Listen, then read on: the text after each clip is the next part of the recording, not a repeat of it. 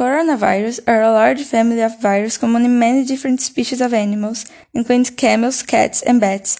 Recently, in December 2019, a new coronavirus was transmitted which was identified in Wuhan, China, and caused COVID-19, which was then disseminated and transmitted from one person to another as fast as a wink.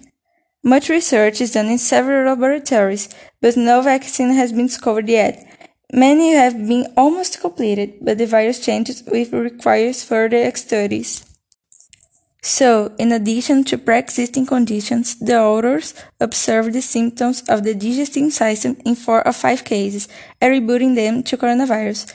It was apparent that some of extrapulmonary symptoms may also result from infection to the new coronavirus. Some patients have been experiencing conditions such as diarrhea and anorexia in the early stage of disease. In the United States, during this week, headlines like "Coronavirus take the Catholic health system from United States to the limit" left the population on alert, not only in the USA, but in Brazil too. A second wave of the virus is beginning. Doctors and specialists warn.